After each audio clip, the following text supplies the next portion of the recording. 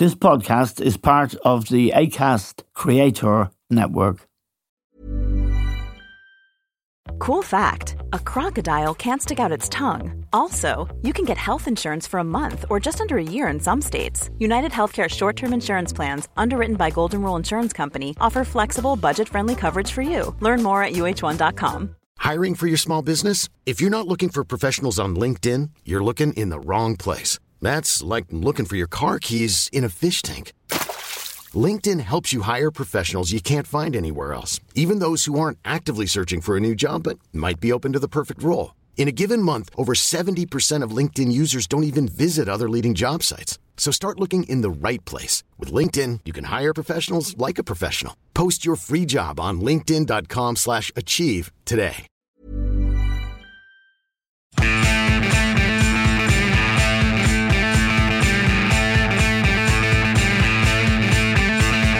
Hello and welcome to The Stand with Eamon Dunphy. Now, there are strange things happening in Britain, many of them very weird indeed.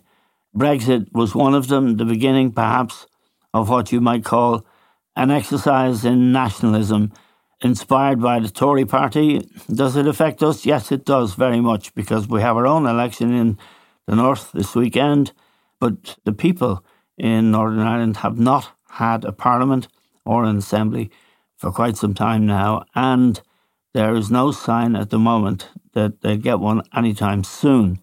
And it's not unrelated that the Tory party is moving rapidly, I think, to the right. And last weekend, for 3 days, they had something called the National Conservatism Conference. It was run by a right-wing US think tank, and they spent 3 days shooting the breeze, putting forward ideas. The people who ran it are the Edmund Burke group. Many of their ideas were adopted by Donald Trump in his exercise in nationalism, and indeed throughout Europe. The move towards nationalism and populism is rapidly gaining ground. We're joined now from London by Chris Johns. Chris, former Chief Economist with the Bank of Ireland and now a respected commentator, to ask him about this. Chris, this was a very strange conference indeed. Suella Braverman made the most noise and there was big pickup on the speech she made. Michael Gove was also in attendance, as were Jacob Rees-Mogg and a few other Tory non-entities. It's very strange, Chris, but Braverman in particular seemed to be at variance with her party policy, which she, as Home Secretary, is charged with delivering. Yes, it's a very strange thing, this National Conservatism Conference. It's been going for some time. There have been similar events held in Europe and the United States since the Edmund Burke Foundation was first put together, I think in January 2019. So it's been going for about 4 and a bit years. There was a conference in Rome, I think, a few years ago, which was didn't get much attention. It was attended by at least one Conservative MP, Daniel Kuczynski, and he was roundly ticked off by his party for attending this very, very fringe, far-right event. And I think one of the things that's important to stress about this conference, and there are many things that could be said about this conference, it is that in the mind of the Conservative Party, it has clearly moved from being a fringe event that its MPs were told off for attending, to now cabinet ministers, ex-cabinet ministers, vice chair of the Tory party, various MPs were all keynote speakers. So it's moved from the absolute fringes right to being front and centre of where the Conservative Party seems to think it is today. Now, it has to be said that Michael Gove perhaps was the most interesting attendee of this conference, because he is supposed to be the epitome of centre-right, one nation, thoughtful conservatism. And so what on earth was he doing there? Matthew Parris, who is an ex-Tory MP who writes for the London Times, roundly ticked off Michael Gove for attending, saying, and just had a short paragraph in a piece this week saying, "What are you doing? Why are you attending this with all of these bad boys?" And that's a quote. There are various descriptions you could make of the people attending this. Bad boys is one of them. I could use all sorts of other descriptions. But it was a weird event, and I think best described as an ongoing attempt by this Edmund Burke Foundation to essentially hijack the British Conservative Party, to take it from its roots to the absolute fringes of political thought. And of all people, Matt Hancock has appeared on the airwaves this week and essentially has, Matt Hancock for once has called it right. And he said that if this does represent the future of the British Conservative Party, if the views expressed at this conference are typical of where the Conservative Party is headed, there is no chance that we will win the next general election, he said, and there is no chance that we will win an election for as long as we occupy this very strange far-right political ground. Now, I don't know whether you want to go into any of the stuff that any of the speakers said, Eamon, but we could literally talk all day about many of the speeches that were made. Well, maybe the highlight. Go ahead, because I think I think you're going to say the highlight is Suella Braverman. Well, I was actually going to talk about somebody called Douglas Murray. I mean, we could argue about what were the highlights or indeed the lowlights of this conference. Suella Braverman talking about defining women and their genitalia was quite something to listen to, I must say. The fact that she spoke at all, the fact that she associated herself with this conference was quite remarkable. But of many, many things that were said at this conference, which was a gathering of many different types, but all around themes of the family, the nation state. There was expressions of, I think, homophobia. They were religious fundamentalists of all kinds. Actually, there was at least one very fundamental Catholic speaker. The chairman of this Edmund Burke Foundation, it seems to have his own branch of Orthodox Judaism, and the Guardian. He took the Guardian to task for accusing the conference of anti-Semitic dog whistles. But for me, Douglas Murray, who has a lot of form in the UK for this sort of thing, stood up and made a speech about nationalism. And he said it was a great shame that the Germans had given nationalism a bad name because they mucked up twice in the 20th century. Now, that was jaw-dropping stuff. Jaw-dropping. Yes. To describe the First and Second World Wars and all that ensued from that, including but not restricted to the Holocaust, as mucking up. I mean, frankly, Eamon, it defies description, and jaws on the floor is the only way to respond to that. Yes, I mean, I was struck by Suella Braverman, who is currently the Home Secretary. One of the arguments in her controversial speech was that Britain was suffering because there was, quote, a lack of babies. And that was down, and I quote again, to cultural Marxism that is systematically destroying our children's souls. Now, this is close to the bone stuff, and it seemed, and many British commentators suggested, that this really is an alternative form of Toryism. She is the Home Secretary. She was arguing against some of her own policies and indeed against some of the things her own government is said, and Prime Minister are said to believe in. And the question that arose in my mind was, who can deliver for this motley crew? And the name Boris Johnson sprung to mind. And I just put this to you, Chris, and you can correct me, of course, if I'm wrong. Brexit was really a nationalist project. And the person who delivered Brexit was Boris Johnson. He could deliver anything. He doesn't have to believe in it. In fact, we know that he doesn't believe in it. Now, they will need a leader. No one's going to vote for Jacob Rees-Mogg if he becomes leader of the party, or Suella Braverman for that matter. Mr. Johnson may well be able to sell this stuff. Well, Johnson's political journey, of course, has been really interesting in recent years. He used to be regarded as the epitome of Tory liberalism and was regarded as being somewhat on the centre-right. He was a social liberal, an economic liberal.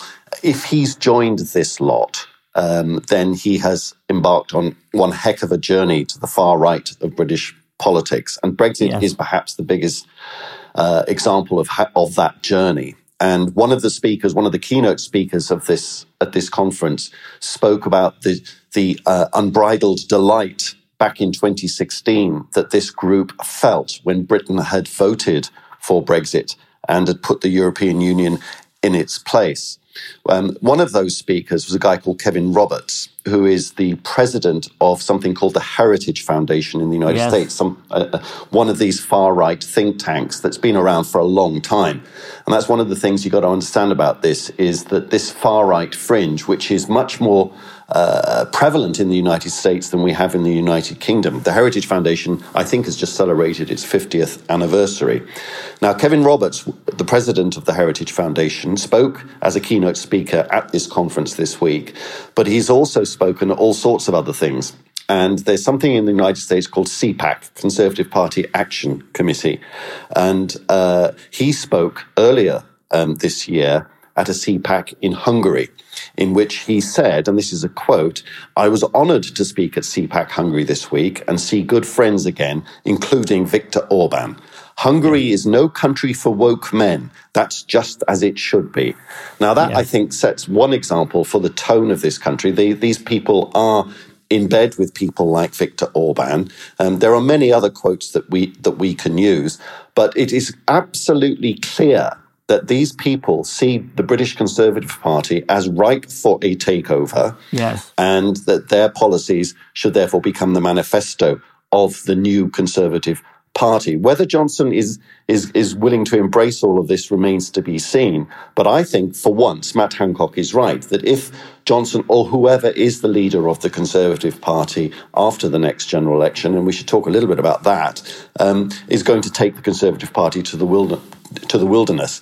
Because I think America and Britain are similar in all sorts of different ways, and political trends and lots of other fashions do eventually cross the Atlantic.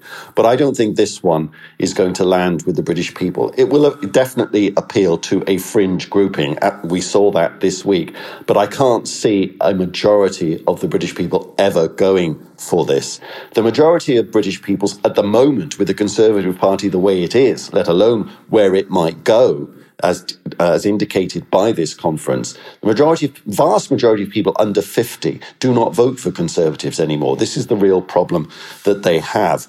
And in a way, the leadership of the Conservative Party is, notwithstanding the fact that they've changed leaders so many times over the course of the last 18 months, once again up for grabs. There's no suggestion that anybody is going to replace Sunak this side of the general election. They might be mad, but they're not that insane. But they are starting to position themselves for the leadership race that they assume will take place once he has lost the election. Because what happened after the local elections is the knee-jerk analysis said that, that looks like it's going to be a hung parliament. Yes, and one interesting note was struck by Jacob Rees-Mogg, who increasingly seems to be wandering off into the wilderness. He wants mandatory voter ID to be introduced by the government, the Tory government, as a policy. And he said he admitted it would be an attempt to gerrymander elections in favour of the Tories. Now, coincidentally or not, one of the Republicans' most urgent tasks at the moment, with the presidential election next year in 2024 in mind, is mandatory voter ID, which means, of course, that the poorer people, the less tuned in people who may not have ID on them or may not know about this policy and may therefore be unable to vote. Jacob Rees-Mogg spoke at this conference this week, and he made a couple of extraordinary remarks. The first was that he admitted quite explicitly that the earlier attempt to gerrymander the recent local elections had failed. So it was two admissions in one. One, that gerrymandering was their objective in the UK. We've, for a long time, had the quite quaint ability to just turn up at elections and say who we are. Now we need photo ID. And he said that Yes. was an attempt to boost the Conservative vote, because the calculation they did was that only Conservative voters would typically have driving licenses, passports, and the other acceptable forms of ID. It backfired because it turned out that elderly voters, who are the people who most typically vote Conservative, didn't have those forms of ID. So he admitted to gerrymandering, and he also acknowledged that it had failed. So you couldn't make this stuff up. No, what they did try to make up was a straw man who was put up there as the enemy, somebody who was woke left, sometimes cast as Marxist, coming for Western heritage and status, infiltrating schools and universities, in a few cases seeking to overthrow everything that defines Britain. And they described the electoral challenge in arguing this is that the primary left-wing politician in the UK is Sir Keir Starmer. Somebody, Chris, I must say, who doesn't strike me as a raging revolutionary or a Marxist who's out to do damage to the United Kingdom. He's not a good subject for casting, is he, in that way? No, he's certainly no Jeremy Corbyn, which perhaps is how they're trying to paint him. Several people at this conference said that the countries that we all live in the West, particularly the United States and the United Kingdom, are now neo-Marxist countries. Yes. I mean, what an extraordinary thing to say. And they described, as you say, they seem to hate everything about modern life and have this idea that we can return to some mythical past.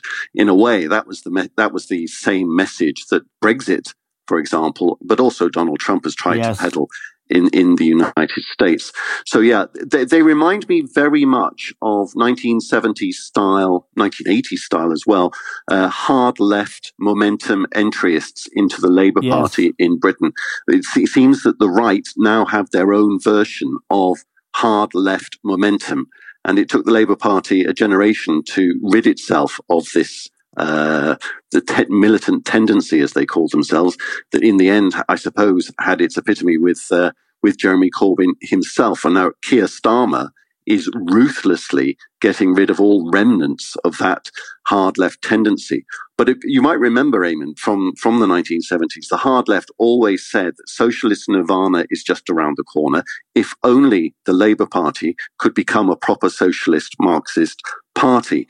This is what this new lot are saying about the Tories, that the conservative sunny uplands are only just around the corner if we embrace the nation state, we embrace the family, we embrace fundamental religion, we give up on all this woke nonsense and a whole list of other crazy ideas. But as we have said, if the Conservative Party goes down this route, unlike the United States, I don't think that there is a big constituency at large in the country for this kind of, frankly, wingnut craziness. A lot can happen in 3 years, like a chatbot may be your new best friend. But what won't change? Needing health insurance. United Healthcare Tri-Term Medical Plans, underwritten by Golden Rule Insurance Company, offer flexible, budget-friendly coverage that lasts nearly 3 years in some states. Learn more at uh1.com. Why don't more infant formula companies use organic, grass-fed whole milk instead of skim? Why don't more infant formula companies use the latest breast milk science? Why don't more infant formula companies run their own clinical trials? Why don't more infant formula companies use more of the proteins found in breast milk? Why don't more infant formula companies have their own factories instead of outsourcing their manufacturing? We wondered the same thing. So we made ByHeart, a better formula for formula. Learn more at byheart.com. This is Paige, the co-host of Giggly Squad, and I want to tell you about a company that I've been loving, Olive & June. Olive & June gives you everything that you need for a salon-quality manicure in one box. And if you break it down, it really comes out to $2 a manicure, which is absolutely insane. It's also so easy to get salon-worthy nails at home with Olive & June. The difference between how your nails used to look when you did them yourself and now with the Mani system is a complete game changer. The best thing about Olive & June, too, is it's a quick dry. Dries in about 1 minute, lasts for 5 days, and full coverage in up to 1 to 2 coats. Visit oliveandjune.com/perfectmani20 for 20% off your first system. That's oliveandjune.com/perfectmani20 for 20% off your first system. Planning for your next trip? Elevate your travel style with Quince. Quince has all the jet-setting essentials you'll want for your next getaway, like European linen, premium luggage options, buttery soft Italian leather bags, and so much more. And is all priced at 50 to 80% less than similar brands. Plus, Quince only works with factories that use safe and ethical manufacturing practices. Pack your bags with high-quality essentials you'll be wearing for vacations to come with Quince. Go to quince.com/pack for free shipping and 365-day returns. Just a couple of things on that, Chris. If you look at Orban in Hungary, if you look at Giorgia Meloni, who is now the Prime Minister of Italy, she's a fan of Putin's, although she has not supported the Ukraine war or invasion. There is around Europe now, I mean Sweden, Denmark, places where social democracy was embedded theoretically forever. All of those people are moving to the right. Immigration appears to be one of the great catalysts for this, and a feeling, a nostalgia for an old past, as you said, that never existed. I want to ask you, Chris, you live there. Is the British nation ready? Are the British people ready for that kind of cheap populism? I can't see it, really, because whenever it's been tried, it hasn't really worked, has it? No, it hasn't. And I certainly hope that the British people are not ready for this. It clearly has an audience. A version of this stuff did play out during the Brexit referendum, and we know how that ended up. And what I would say to you is that if this does gain a significant foothold in British politics, or indeed in any other country, then all of our experiments with social democracy, with progressivism, with centrism, frankly, it's over. And that this does represent, a significant threat to what most of us seem to believe in. One of the speakers at this conference spoke about the philosophical movement from a few hundred years ago called the Enlightenment. I do indeed. I'm a child of the Enlightenment. And we're all of us centrists, whether centre right or centre left, I think would pay homage to the Enlightenment. But one of the speakers at this conference talked about that as being a complete wrong turn for the West, and that we need to reject Enlightenment values. This is how fundamentalist they are. And so, as I say, in answer to your question, I certainly hope, and I do believe, that they will not gain anything other than a fringe vote in the UK. But if they do gain a significant,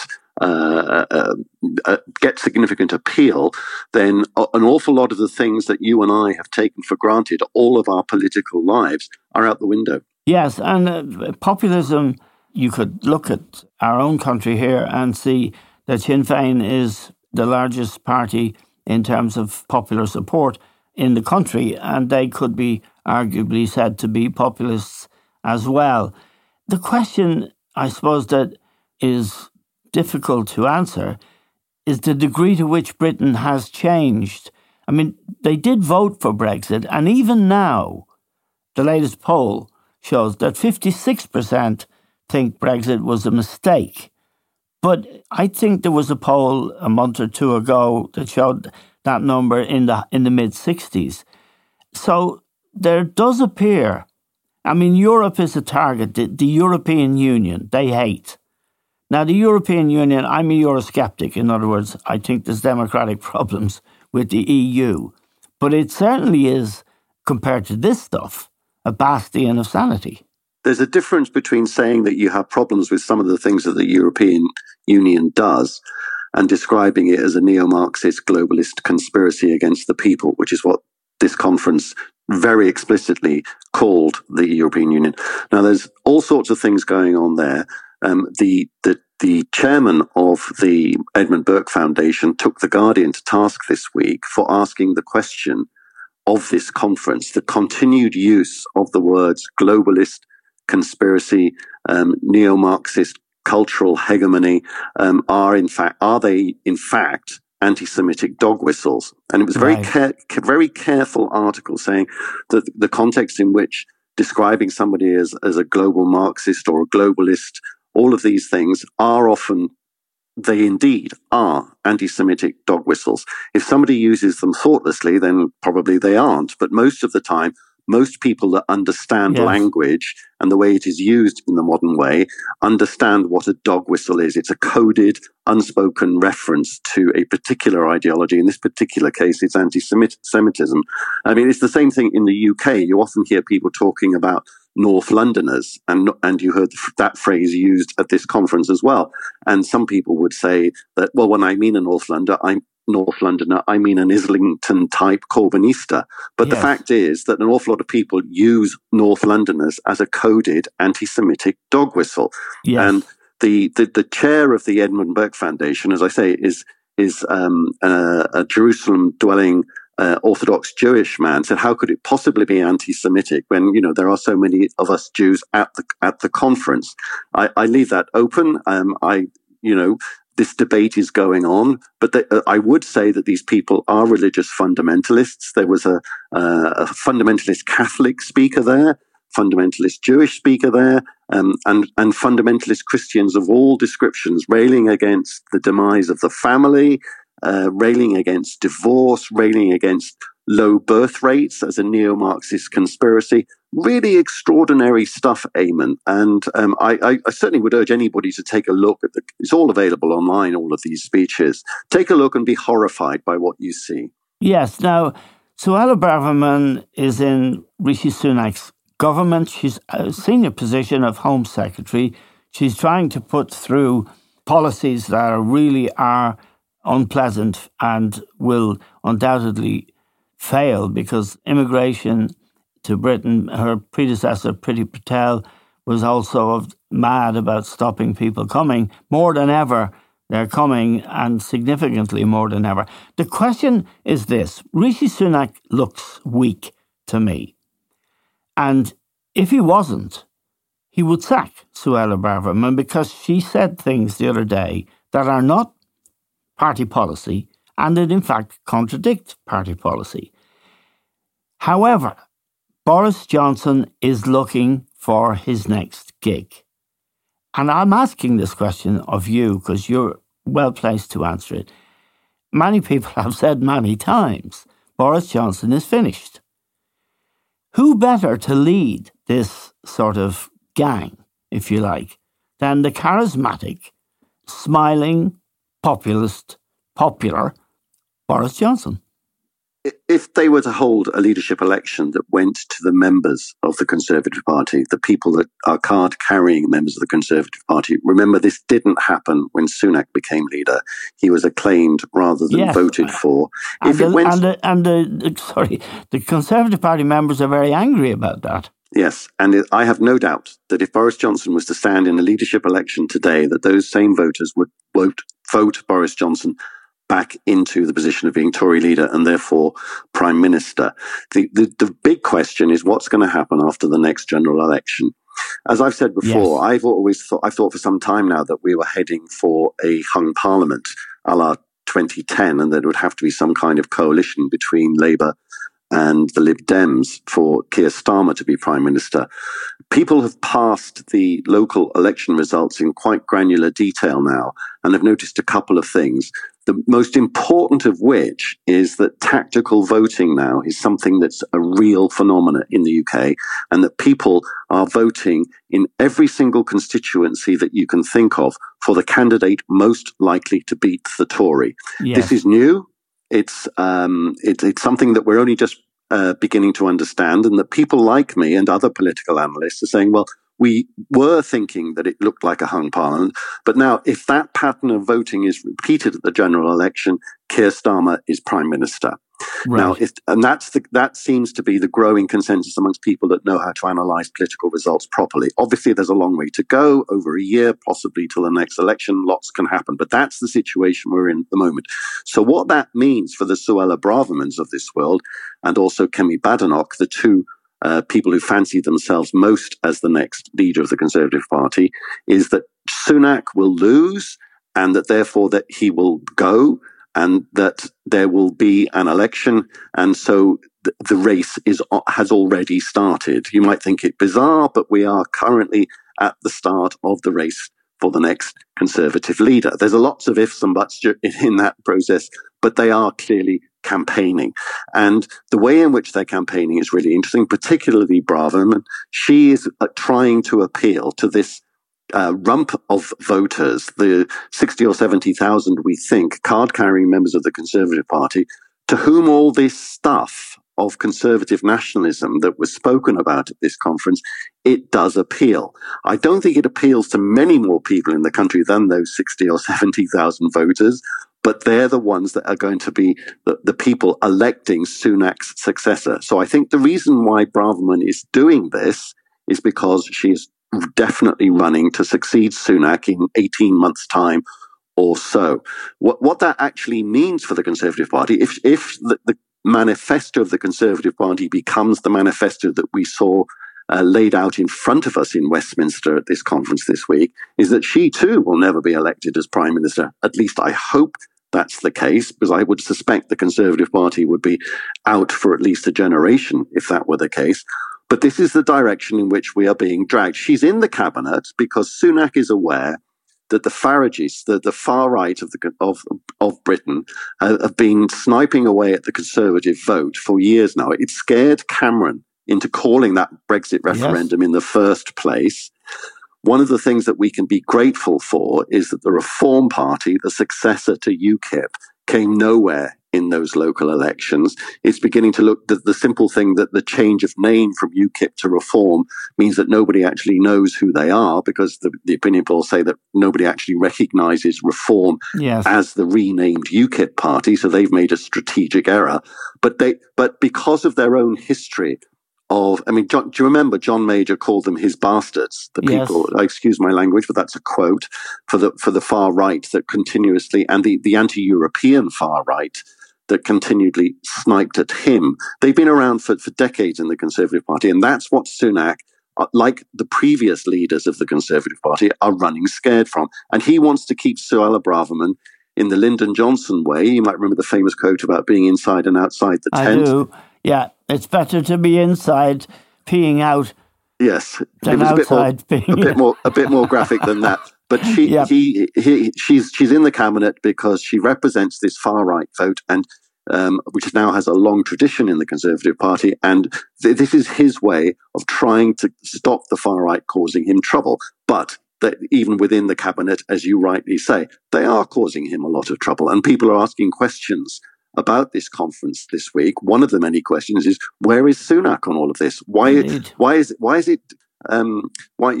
non-entities like Matt Hancock the ones speaking up for true conservative values, and why isn't Sunak doing it? One final question. Liz Truss is back, Chris. She was Prime Minister briefly. It was a bad experience for millions of British people who are paying obscene amounts of money for their mortgages and other things. Liz Truss this week did a solo run.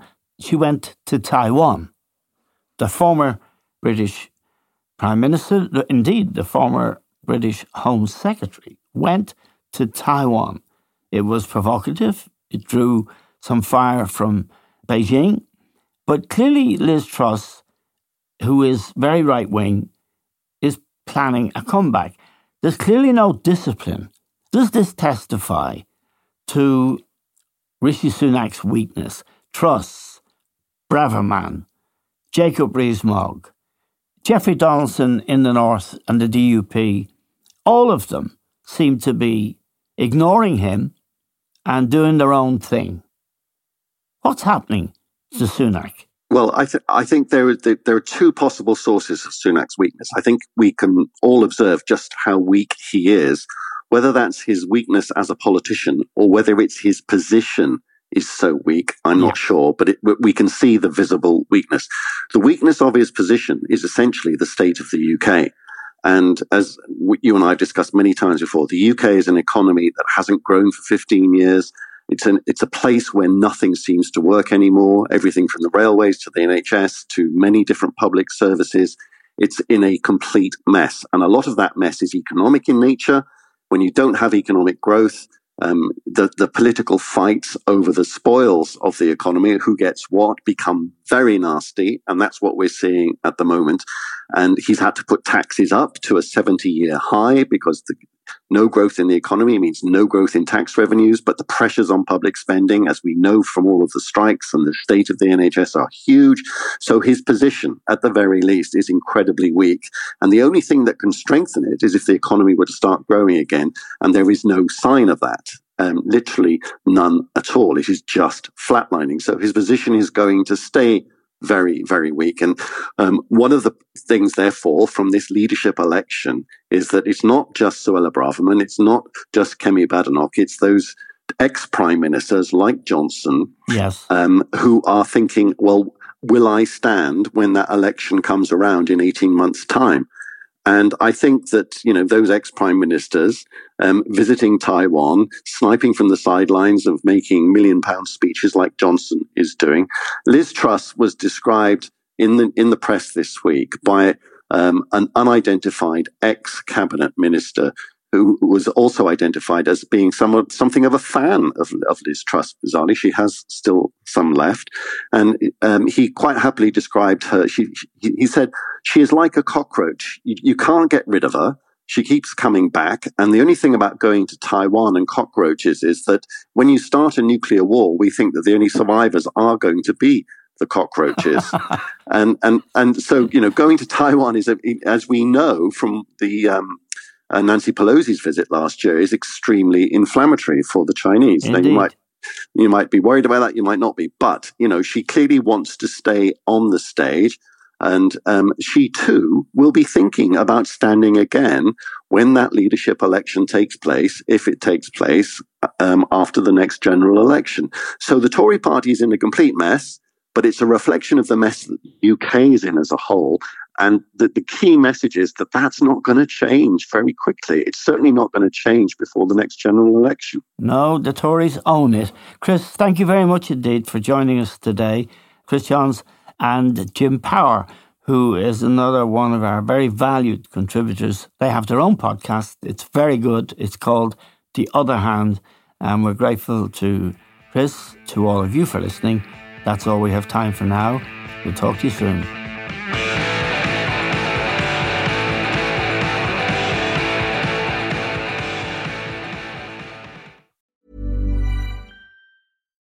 Why don't more infant formula companies use organic, grass-fed whole milk instead of skim?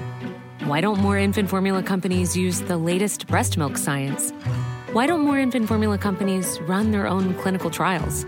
Why don't more infant formula companies use more of the proteins found in breast milk? Why don't more infant formula companies have their own factories instead of outsourcing their manufacturing? We wondered the same thing. So we made ByHeart, a better formula for formula. Learn more at byheart.com. Even when we're on a budget, we still deserve nice things.